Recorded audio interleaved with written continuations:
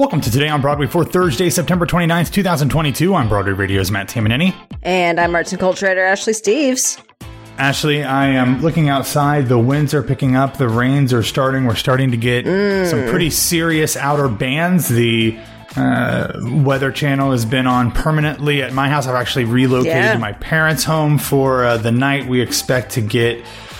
I don't know if the eye will exactly come over us, but the center of the storm should hit us sometime overnight, probably in the midnight to 2 p.m. Range. Now, are they a bit better situated for weather like this than you are? Or is it just let me be with other people, specifically my family? Yeah, they're 5 minutes away from me. Right. So not a big deal. And storms are cool, but they're cool to go through with other people. Oh, totally. And the one benefit that my parents do have is they have a patio.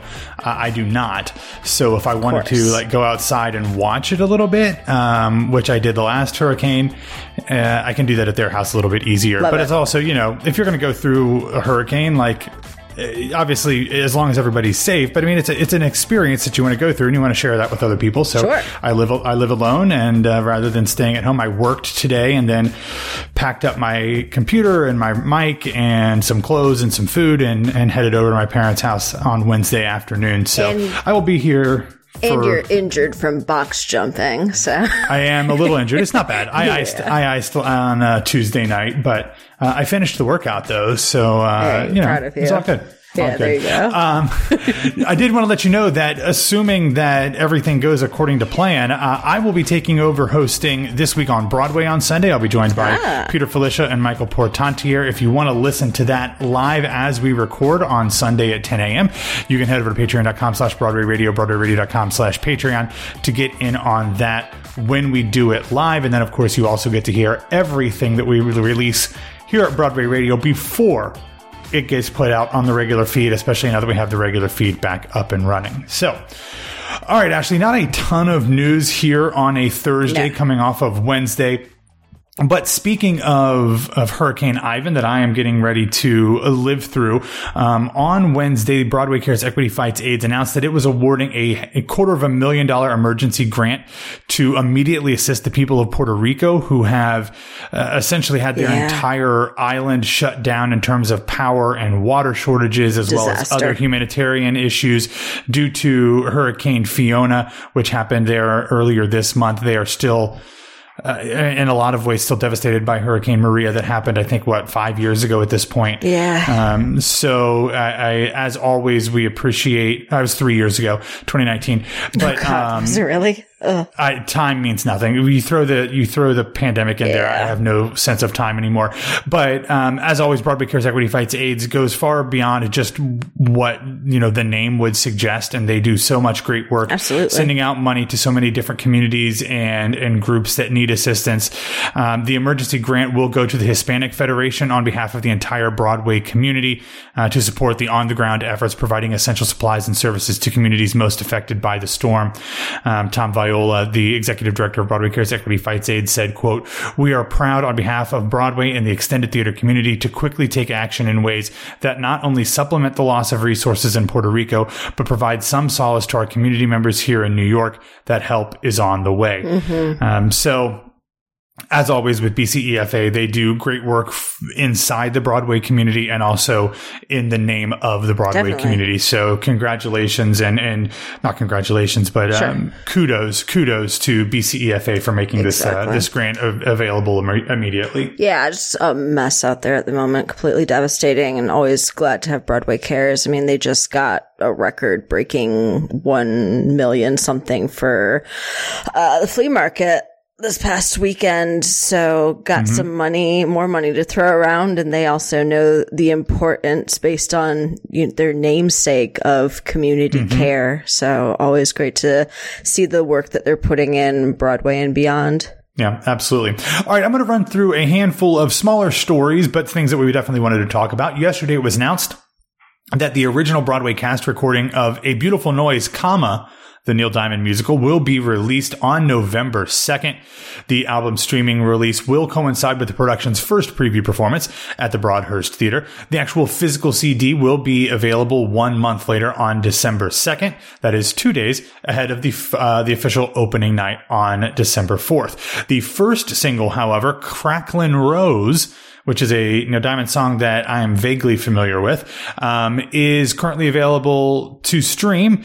That song, of course, was co-written by Neil Diamond, and the orchestrations were by Bob Gaudio, who I think is just so fascinating that he is producing this show. And he's also like a central character in another jukebox musical. Yeah.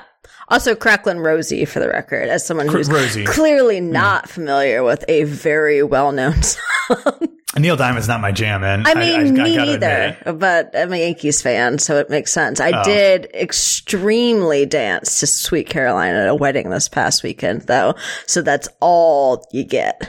I mean, isn't that a Red Sox thing, though? That's what I'm saying. Exactly. Yeah. It's a bop when I'm dancing to a song that the Red Sox have adopted.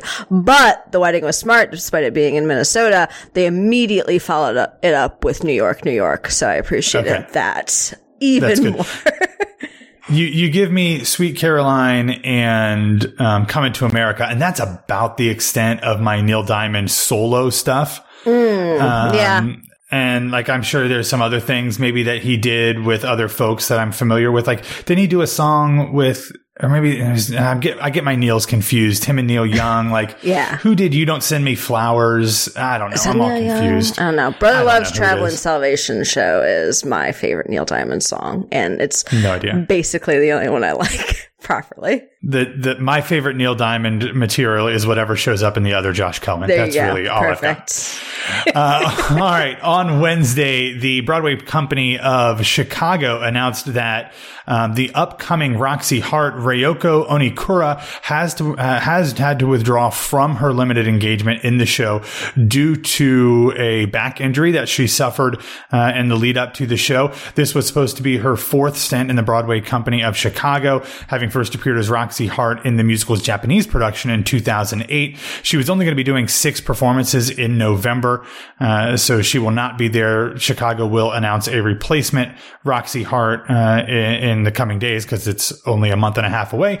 Potentially, maybe Angelica Ross, who is currently playing Roxy, will extend, or maybe the person who's coming in that was supposed to come in after Yonikura will start a little earlier. But maybe, as is always the case with Chicago, they will find somebody from the deep reserves of former Roxy Harts to step in at some point. Yeah, they've got a few people floating around at all times. Never mind the everybody who will apparently do this show at some point in their career. Yeah, and what's wrong with that? No, absolutely nothing. Nothing at all. Keep it running. Another fun, exciting story that we had, especially for people who were either fans of the TV show ER or Doctor Who. On Wednesday, the Royal Shakespeare Company announced its winner in spring 2023 season, which will begin with a production of The Tempest running January 26th through March 4th. It will star Alex Kingston, who played River's Song on Doctor Who, and I first saw her on ER. She will play Prospero in her return to the RSC. She will star alongside Jessica Rhodes as Miranda under the direction of Elizabeth Firestone. This production reimagines the gender of Prospero to turn the play, which explores themes of power, ignorance, and healing, into one about a mother and daughter. Now, correct me if I'm wrong. Didn't Julie Taymor's movie version have a woman play Prospero, I believe? I think you're right. I would have to double check that, though. Yeah, I feel like this is not a completely revolutionary concept, but maybe you can Google that while I'm running through the rest of RSC season. They will follow that up with Julius Caesar from March 18th through April 8th. Then they will stage Cymbeline from April 22nd through May 27th. Productions of As You Like It and Macbeth have also been announced for the summer. Helen Mirren played Prospera opposite Ben Winshaw. Alan Cumming was in it. Reeve Carney was in it. Yeah. Yeah, I thought so. And I knew it was either going to be Helen Mirren or Judi Dench. It was one of those two. Yeah. I just couldn't figure out which it was. How dare but you? Yeah. I know. And I love the Wholly subtle, unique. I've only interviewed one of them. I've interviewed Dame Dame Judi Dench. See, you've already confused them again. Jeez. Yeah, I'm not well. I'm not crazy. I'm just a little unwell. Yeah, we know. We've already talked about the A Beautiful Noise cast album, but another album that I'm very much looking forward to coming out in November is from the immortally perfect voiced Liz Callaway. Mm-hmm. She confirmed on Instagram on Tuesday, I believe, or Wednesday, that she has an upcoming tribute album to Stephen Sondheim that will be released on November 11th. One of my former interviews. Yeah, it is called To Steve with Love. Liz Callaway celebrates Sondheim. It, as a show, debuted at 54 Below in March and was recorded live for release. Of course, she appeared in the original company of Merrily We Roll Along. Yes, indeed. And her career has only kind of gone on from there. She's a Tony nominee. And I mean, I heard her just a couple years ago at 54 Below, and she still sounds the exact same. I will never not marvel at how incredible her voice has remained. Purest voice. Absolutely. Unbelievable. So much. Yeah. So clear. So much clarity. And she's a delight. I adore her. A wonderful human. Yes, absolutely.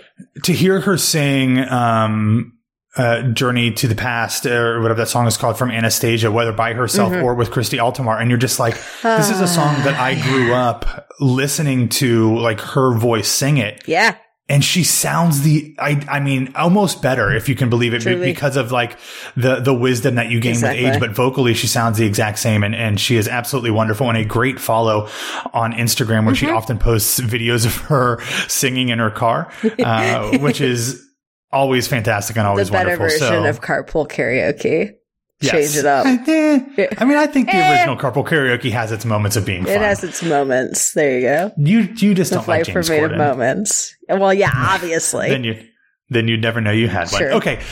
Moving on. This is a story that is both kind of exciting and also a bit sad. It comes from NPR's Morning Edition, and Bilal Qureshi does the reporting on this, and it is about the Oregon Shakespeare Festival. If you remember, I think last year I spoke with the Oregon Shakespeare Festival artistic director, Nataki Garrett. Oh, it was actually earlier this year. It was at the beginning of this year, and talked about the season that was going to be coming up there and all of the exciting things that she was doing in her first full season after taking over mid-pandemic.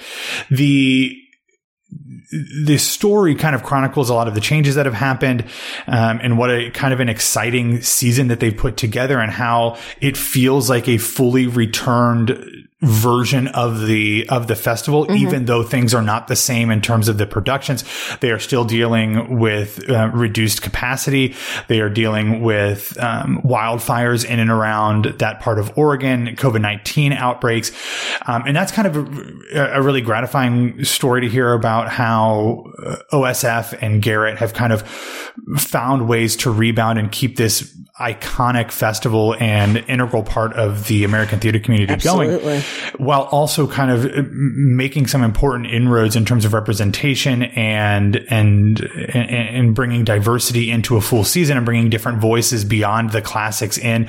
They've staged Dominique Morisseau's Confederates this season. And along with that, though, comes the sad. And this is actually something that predates Nataki Garrett, when the previous artistic director of the Oregon Shakespeare Festival tried to do some different things in terms of, I don't know if it was colorblind or color conscious casting and things like that. They got some pushback from longtime subscribers, and it sounds like those things have only escalated since a black woman has taken over as the artistic director, so much so that Garrett now has to be accompanied by a security team when she goes out to public appearances, which is absolutely ridiculous, ludicrous, and asinine. And it shows you that despite the fact that we in the theater community like to think of ourselves as accepting and inclusive and progressive, that there are still many members of the community, especially, let's just call a spade, the vast majority of the donors and season subscription subscribers, whether that's in New York or Oregon or anywhere across the country, are affluent white people. Totally. And they don't like things to change, especially when it is changed to make things look less like they themselves. look and to think less like they think. Yep. And even though those groups tend to be more democratic leaning in a big D sense and more progressive in thoughts, that doesn't actually mean they always carry those things out in practice. I was about to say, those thoughts don't actually change. They still want the milquetoast versions that they see themselves in. And, this is kind of the biggest national version, really, of everything that we've seen as a culmination of the past 2.5 years, both with racism, but also trying to figure out ways to adapt theater in the face of massive struggles. Yeah, it's interesting because in the article they talk about the fact that Ashland, Oregon, which is where the festival happens, is itself 91% white according to the 2020 census. Surprising. Yeah, and they quote a Portland State University professor talking about the history of racism in the state, saying, quote, "It's a state founded with a racial exclusion clause in its constitution, unfair labor laws for migrants who have come to live here, and an active KKK presence well into the 20th, if not 21st century." So all of these things factor in to really put a damper on what should be a really exciting and revolutionary story in the theater community. And we wish Nataki Garrett and everybody at OSF the best of luck. And honestly, I said it on Twitter on Wednesday morning, like, okay, I wasn't planning on going to Oregon next year, but maybe I'm going to have to. I guess I'm going to have to figure that, and maybe that'll be the stop instead of going to Vegas after a trip to the Muni. It'll be OSF if I can line those schedules Broadway up. Radio field trip to Oregon Shakespeare Festival. I'm in. Let's do it. All right, cool. Well, let's wrap up the show with a couple feel good recommendations. We talked about the extension of Come Fall in Love - the DDLJ musical and its extension at the San Diego Old Globe Theater. They have now released a first look video of the production, so you can get all that and see all that fun and upbeat and really exciting music and dance that we talked about with this musical that has its roots in Bollywood the other day. And then, of course, if you were on social media, on theater Twitter at all on Wednesday, you knew I was going to talhave about this. I know it well. Ashley, you and I have already discussed it all the via things. Text. But they have released new highlights of Stephanie J. Block and her IRL and onstage husband, Sebastian Arcellus, as well as others from the new cast of Into the Woods on Broadway. It is a great group of highlights. There is definitely some things that I am interested in here and am very much into all of the discussions about. But the one thing that you and I talked about, I think it must have been last night, is that Stephanie J. Block has such incredible human instincts that she brings to her acting that it is, I don't think that the choices are necessarily as in your face as maybe Heather Headley's were, because I think the roles are so much more nuanced and different, where the witch is kind of a broad character, where the baker's wife is a much more grounded performance. But I think the decisions and the choices that she makes are very much on par with kind of those revelatory things that we talked about Heather Headley making at Encores, because they were so unlike what we know from Into the Woods in Heather's case from Bernadette Peters, and in Stephanie's case is in Joanne's. So it's just very exciting to see this. I'm very much looking forward to seeing SJB when I go back in November. Seb will not be in the show anymore. I will be seeing, I'm going to be stuck with seeing Brian Darcy James again. You poor soul. I know, but very excited. Love these highlights, and always love the fact that we get more of this. And if they want to film it, like, I'm not going to be mad about it. Yeah, exactly. I'm not going to be mad. I've so far gotten 2 songs, one of which has been officially released by Into the Woods social media, and one of which resides on YouTube. And both I have no idea what you're talking about. What? You absolutely did not send that to me the other day. I know. Absolutely not. Weird. Who's to say what I'm talking about? Google Moments in the Woods, Stephanie J. Block on YouTube. But yeah, no, I absolutely agree with you, where the witch can be this very big and powerful role and kind of have its deviations from that. You really can't go too big with the baker's wife without it being cartoony, because you still have to come back down for those very sweet moments. And, no pun intended, but also intended. But yeah, I think she's so well fit for Sondheim's scores, and I just want to see her do more. Everything. I know. Talking earlier, like I really want to see her Passion, especially. Like that's that's what's in my head at the moment. Can you imagine her as Fosca? Oh my god, I have been all day, all day. So good. Revival, so good. Okay. Off-Broadway revival right now with Stephanie J. Block. Seriously, why don't I guess they did a Passion, what, 7 years, 8 years ago now or something. It's a hard one to do, and they didn't really have any cause to do it, but now they do, and I'm going to pound down the door until I see it. Somebody announce it before the end of the year so I can add that to my list of Sondheim predictions. That's very true. I thought you were going to say to your list of shows that you have to see before the end of the year. But obviously. It's just about my prediction for the year. Yeah, your own self-worth and all. That's all that matters. I don't care about anybody else. Exactly. Screw other people. True. Screw the middle classes. They will never accept me. The theme song. Yeah. All right, everybody. Sorry for throwing in some ALW during the Sondheim conversation. Very upsetting things. I'll blame it on the changing air pressures around me. That's all that we have for today. Thanks for listening to Today on Broadway. Follow us on Facebook, Twitter, and Instagram at Broadway Radio. And you can find me on Twitter and Instagram at BWWMatt. Ashley, where can people find you? You can find me on Twitter and Instagram at No This Is Ashley. All right, everybody. Have a wonderful Thursday. And barring any unforeseen power outages, we will talk to you tomorrow.